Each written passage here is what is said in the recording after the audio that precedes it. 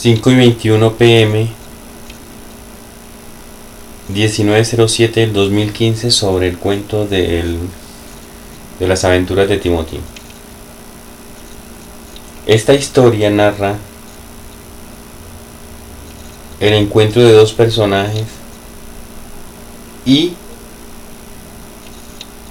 un objeto mágico, el cual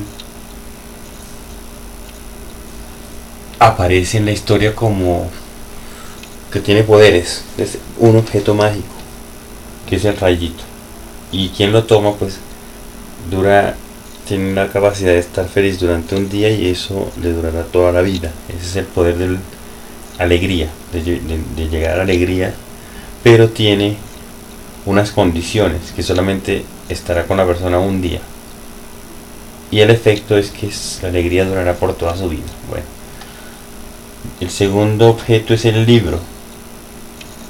En el libro, el cuento del Rayito de la Alegría y sus poderes está ahí escrito, ¿sí?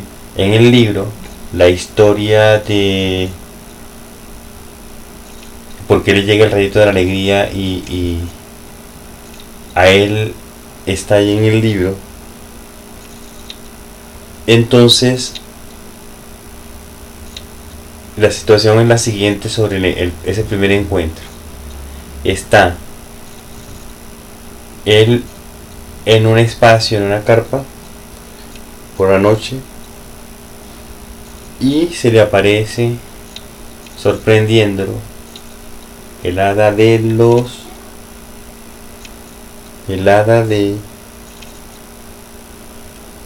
la alegría.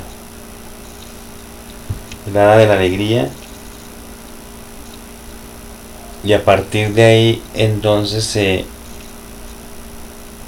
establece una especie de acuerdo. El momento de la noche, brillan luces, las hadas tienen alas de mariposa, es el hada morada, que es el hada de la alegría.